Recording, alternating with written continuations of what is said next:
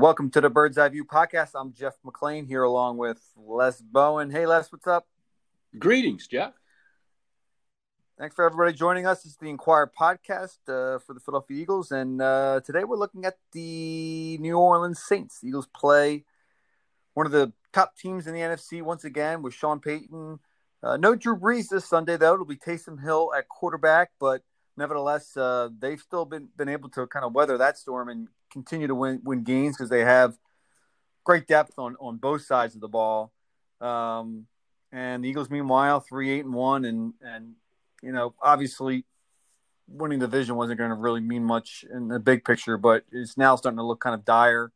They're about a game and a half. They are a game and a half behind both the Redskins and the Giants. And you know, the Eagles obviously have a tall task here, and if one of those two teams or both those teams win this Sunday, then you're at 2.5 behind with 3 to go. So, you know, and you have to top two teams instead of one. And you know, I mean, I know a lot of fans don't even really care about the playoffs, but we still have to kind of cover that possibility. Best case scenario is they lose out, right, Les? I mean, you get a high draft pick. I guess so. I think that leaves a smoking crater here.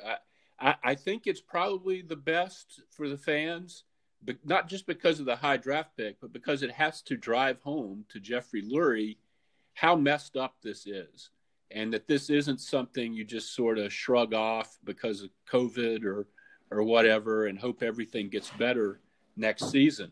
You know, I think losing out would just put them in such a crisis state that there'd have to be big changes. And I think that's necessary. Yeah, you recall 2011, they had the 4-game winning streak to finish 8-8, and it ended up being fool's gold. But Jeff, you know, rationalized that was, you know, they ended the season on an upward trend, and that was reason enough to bring Andy back.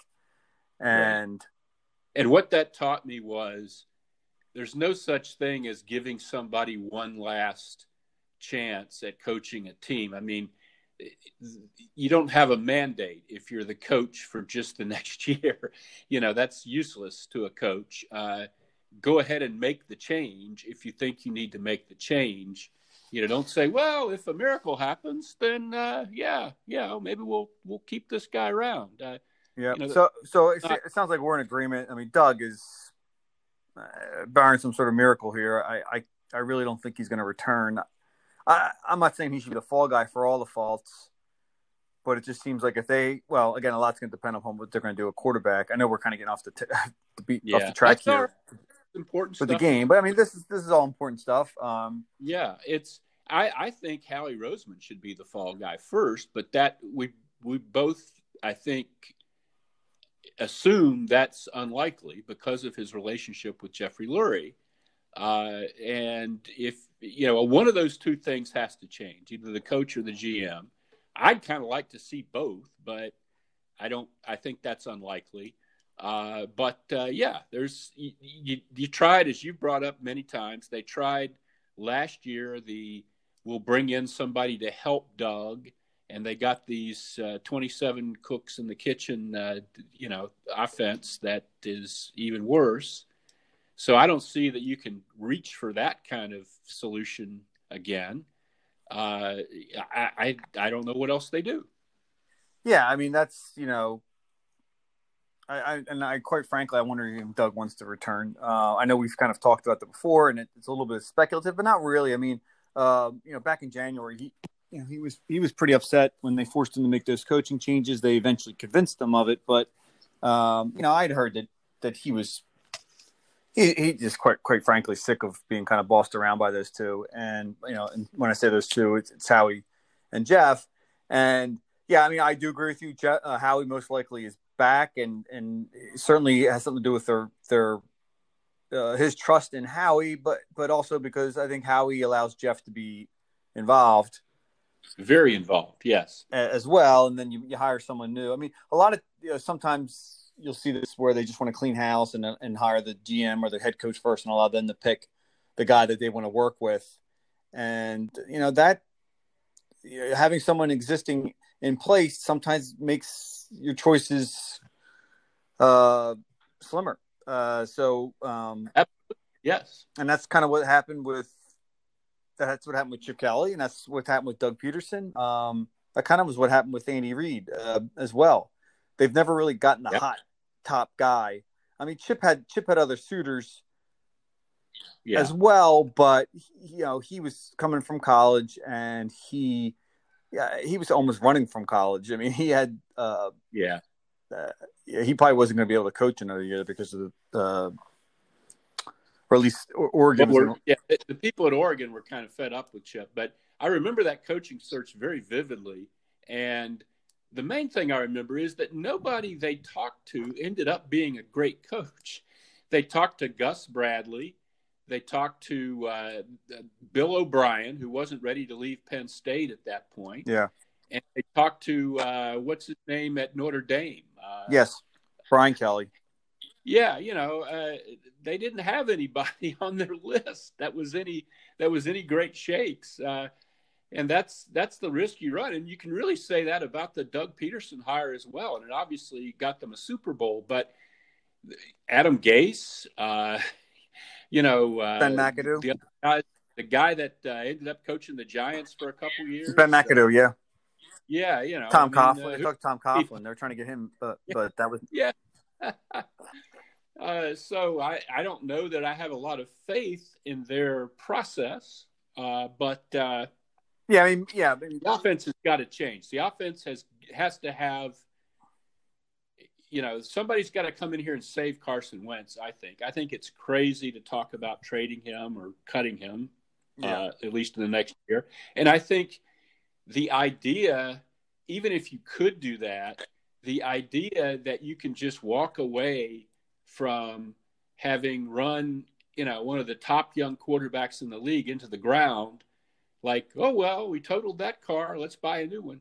I think it impugns your reputation that this happened. You have to find a way to get your investment back, basically, is what I'm saying. Right. Well, which brings me to my next question. How much can Jalen Hurts look? We only know that he's going to start this Sunday against the Saints. Doug hasn't committed to anything beyond that. My guess is that he'll go with him, even if he struggles, and that there's a good chance he'll struggle Sunday against that defense. I think he'd have to be awful, to not get the start in Arizona. I think they've made this change, and it's hard to go back from it this season. It's then you just look like you're clutching at straws if you go right back to Wentz after 1 week. Yeah, this will give you an opportunity to see what you have in Hurts, while also giving Carson an extended break to kind of sit back and watch and clear his head. And then which leads me to my other question: if Hurts is good, what does that say about Wentz in 2021? And if he's bad, what does it say? I mean, I don't know. I don't think he's going to be good enough to the point where you're going to be like, okay, this is our future. And I'm not saying Hurts can't be good. Yeah, that's the thing. Looking at who they're playing, Dallas is the only bad defense they play these last 4 weeks. Jalen Hurts might have a lot of potential, but before last Sunday, he'd taken 33 snaps in the NFL. I'll be amazed if he really lights it up here. If he does, then okay, I'll go along with that. I've been wrong before, but what I think will be something in between. I don't think he'll be horrible. I think he can run for enough first downs to, move the chains a little bit. I don't think he'll be Mike McMahon, who's the worst I ever saw out there for the Eagles. But I don't think he'll be good either. I think it'll be kind of the same offense with maybe a little more juice. Maybe he can scramble around a little bit longer and find guys like he found Greg Ward on that 32-yard 4th and 18 play. But you don't make your living on 4th and 18 plays. And unless a whole lot changes, unless the offensive line gels, unless the defense really, stops giving up gigantic plays as soon as the offense does something right, there's too much going on here for it.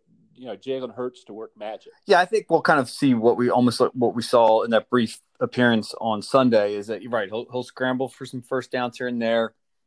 maybe on some. We didn't really see him keep on design zone reads, but he'll get some yards there as will Miles Sanders or whatever running back is in the backfield, and he'll hit some throws. I mean, the fade pass was what we saw in training camp I really thought was the best throw he had.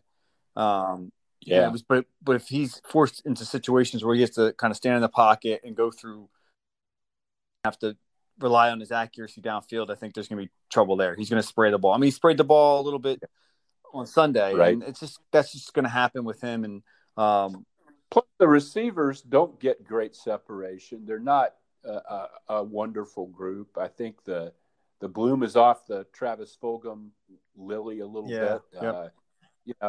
This isn't. He's going to be standing back there looking for guys, unless the tight ends are really good. Yeah. It's going to be the same problems they had, I think, especially against that with defense. A little less hesitation, maybe because he hasn't been beaten to death as much as Carson Wentz has. But I just don't see it. If the offense looks reborn, I'll be astonished. Right, and especially against this defense. I mean, this is the number 1 ranked defense, number 1 in yards. Yes. I think number 3 in points and Devo 4, defensive. Yeah. 4 in points lately has been. The Saints started the season with kind of a fluke. Their defense wasn't very good. They gave up over 30 several times, and then it just stopped. And 3 of the last 5 games, they've given up single digits. Yeah.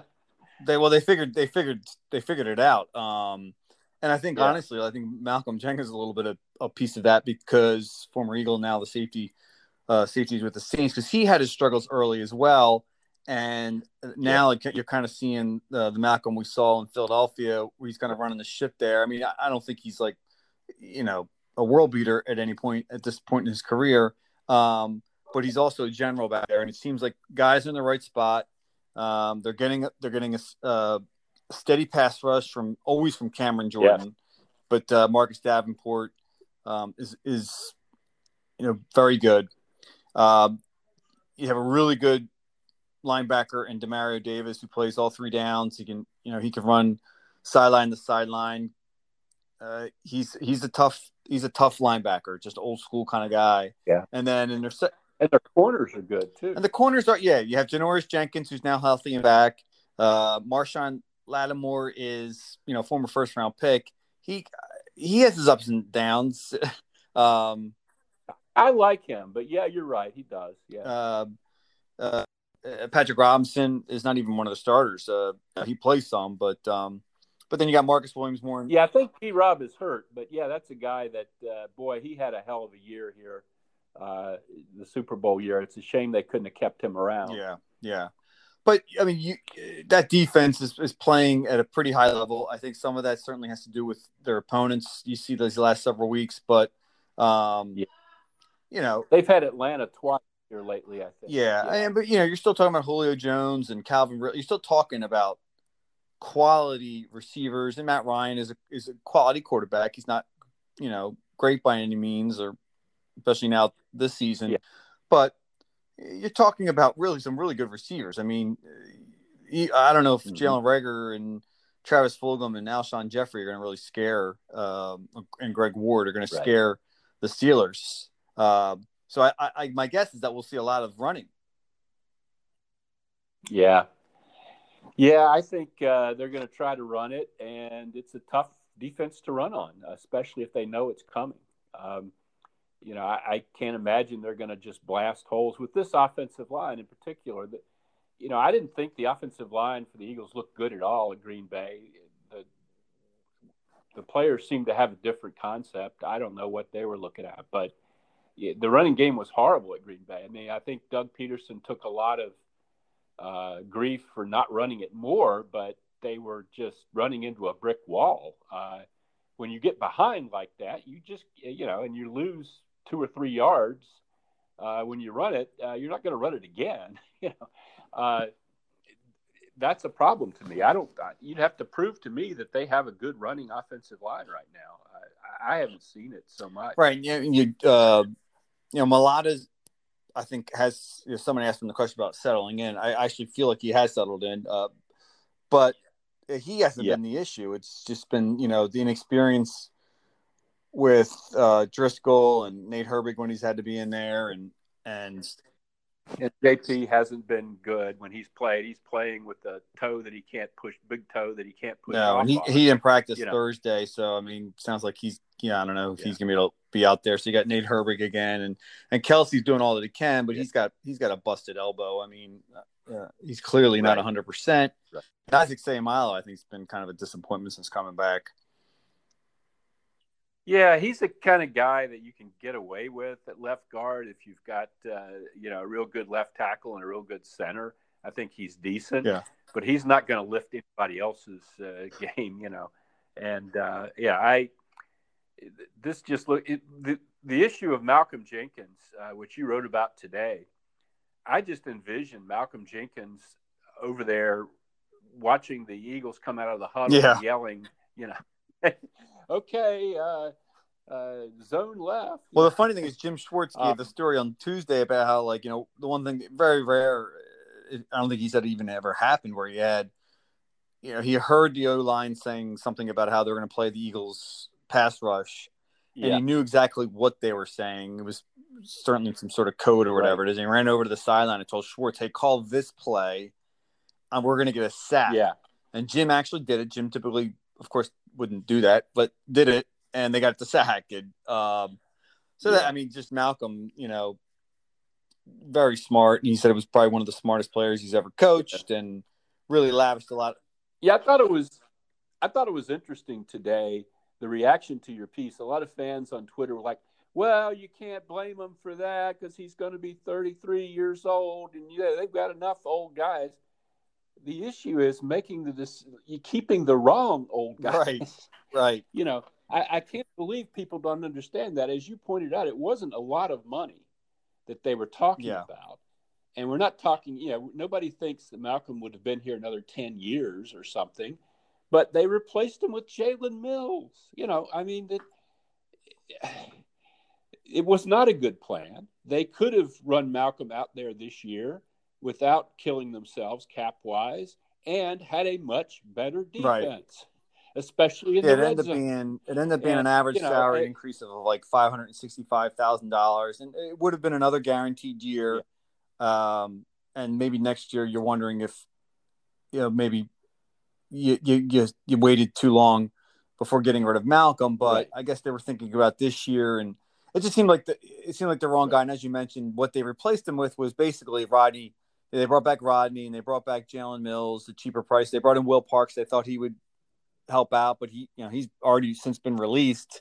And I do feel like Rodney and Jalen have been fine, and they've kind of settled into their roles. But early on, especially with Mills. Right. I was going to say Jalen's been way up and way down to me. There are games where he's played well. There's been games where he's been a disaster. And I don't know if that's just a matter of learning the position or what it is, but it's been very erratic to me. And I think the defense has been very erratic. They've had some good games. They've had some I just felt like games. There were so many missed assignments in the early games for the defense. Like there was a touchdown, Logan Thomas against the Redskins, where you see guys talking to each other afterwards. Blown assignment. Yeah. How many blown assignments were in the Rams games? There were a couple blown assignments in the Bengals game, and I felt like early on they were still trying to figure out how to play without Malcolm. I mean, Malcolm typically would be like, all right, this is this or that, or he would get guys lined up. He would cover for him. I mean, Malcolm one time when he was asking for more money, he was like tweeting out and explaining plays on Twitter that he made that you wouldn't even have any clue what the heck was happening unless he said so. But you realized, he made that play because someone else blew their assignment, or he made that play because he all of a sudden kind of freelanced. And so a lot of that stuff doesn't really show up in the stat sheet. A lot of that stuff you really don't know unless you actually know the call and you know why he did it. So, and I felt like that was what really hurt them in the early going. And since then we've had a few games. And look, I'm not saying Malcolm was Brian Dawkins or Ronnie Lott, and there were certainly games when they gave up a lot of yards as well. But I felt like it was typically more because of other guys than it was because of Malcolm Jenkins. Yeah, exactly. And again, he was not any sort of long-term solution, but he would have made them a better team this year, and it would not have cost them that much money. And you can't just say, old guy, oh, they did the right thing. They kept a bunch Right. of old guys who haven't Right. helped them at all. And they got rid of Well, this I one mean, who or could they have. could have drafted Jeremy Chin in the second round, and he may Yes. end up winning NFC Defensive Rookie of the Year. Go figure. He Go probably go should. figure. So, Yes. well, so I think we kind of delved into that deeply. Let's just look really quickly at the other side of the ball. Taysom Hill is not Drew Brees, certainly, in terms of accuracy Yeah. and but also in terms of style. I mean, this is a guy that he's gonna run the ball 10 times. They're gonna do a lot of zone read with him, maybe just straight, direct snap to the quarterback, and he's going to run some sort of power. They're going to run some power sweep or something like that. I mean, he's a big dude. I mean, he can really kind of and he's fast. Yep. And he's tough to bring down. And with Alvin Kamara in that backfield, Latavius Murray is another pretty good running back. You can do different things with him. So are they going to spy him? Yeah. What are they going to do with Hill? Boy, I don't know. I probably would. I don't think their passing game is as dangerous with him as it is with Drew Brees. I don't think you have to worry about getting beat deep as much. Although, if you really screw it up, he can beat you deep. He has he has a good arm, but he's better arm than Brees at this point. Refined pass. Yeah. If this, I think I said this in my prediction that I wrote. If this game had been played a month ago and Taysom Hill was the quarterback, I might have been able to talk myself into, well, the Eagles, they're pretty good at stopping the run. But the way things have gone lately, I mean, that 77-yard Aaron Jones dagger in their hearts Sunday just made me, I don't trust this team to do anything, really. At this point, it is probably plays a little more to their strength that with Taysom Hill, it's going to be more of a running game than a passing game. But, I just don't think they're going to score enough points for that to matter. Maybe I'm wrong, but they haven't scored more than 17 points in a game since the bye. Without that punt return for a touchdown at Green Bay, they would have had 9. He kind of got sick of Jim kind of pointing out when guy would have a big run. He'd be like, well, on the 17 other carries, we held him to 2.3 yards per try. And it's like, well, I mean, you have to take them all. Or it was only quarterback runs and trick plays and wide receiver end arounds. We were stopping the running backs. But, we've seen now 2 out of the last 3 weeks, big runs from good running backs. And Alvin Kamara certainly qualifies as a good running back. I mean, oh, absolutely. And in the passing game too, him against those linebackers or safeties is, oh gosh, I don't even think about that. That's a mismatch. That's a mismatch. I guess you wonder if Darius Slay is going to be playing. He seems to be a little banged up, and I think he'll probably play, but I do think he's affected by these injuries. And, I don't think you're getting the best Darius Slay right now. And, with everything else that's going on back there, I mean, you don't even really have to throw at Darius Slay. I mean, Avonte Maddox has been as poor as any outside corner the Eagles have had in the last several years. And I like the guy as an effort type, overachieving player, but he just seems to have no sense of the ball, or he's a small corner who, doesn't make plays. Michael Thomas has really lit the Eagles up before. Manuel Sanders is a long-time accomplished receiver. I mean, these are quality receivers that they have on this team to pair with a guy like Alvin Kamara out of the backfield. So even if Taysom is a little off, and sometimes he is, and he can be turnover prone, it's going to be a tough task for this defense, and especially if the offense can't get anything going.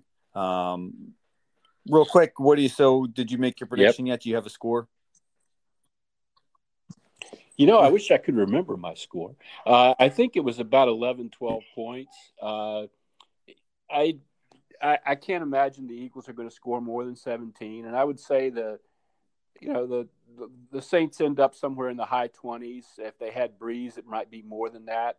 The Eagles might be able to make it look reasonably close like they did last week, but it's not going to be that close. It's not going to be a real oh my gosh, this is there were 30 seconds left and it's a 2-point game and they have the ball on their drive. Yeah, I mean, last week I tried to talk myself into them keeping it close or them pulling the upset, and I'm trying to do the same thing here because look, again, anything is possible in the NFL. We see it every week. But this team, I think Hurts may give them a spark. I think they may be able to run the ball a little more than they have, and if Doug does stay to it, it may be forced to with Jalen. So I'm going like 20 to 16 or something like that, which would be 11 point, which would win, which would cover. Yeah, it's when you see a 7-point home underdog, I mean, that's enticing. That the way the league usually works, this year's a little different because being at home doesn't mean as much because there's no fans. But 7-point home underdog, normally you'd be leery, but I'm not leery. Yeah, I said 27-16. That's exactly what I said. So I'm not going to I just can't get suckered into believing this is possible because there's so many more issues than just the quarterback. Right. But I guess we'll find out in a few days. Les, thanks for joining us. Everyone at home or wherever you are listening to our podcast, please read all of our stuff on Enquire.com. Tons of story, great content on our website or however you get it, whether it's your laptop, your iPad, your phone, or the newspaper. Yeah. And sign up for the Early Bird newsletter as well. Every morning in your inbox, not every morning, but almost every morning, there'll be a email from us with links to all of our stories plus additional content. So thanks for joining the Bird's Eye View. I can't even speak now. Thanks for joining the Bird's Eye View podcast, and we will talk to you all next week.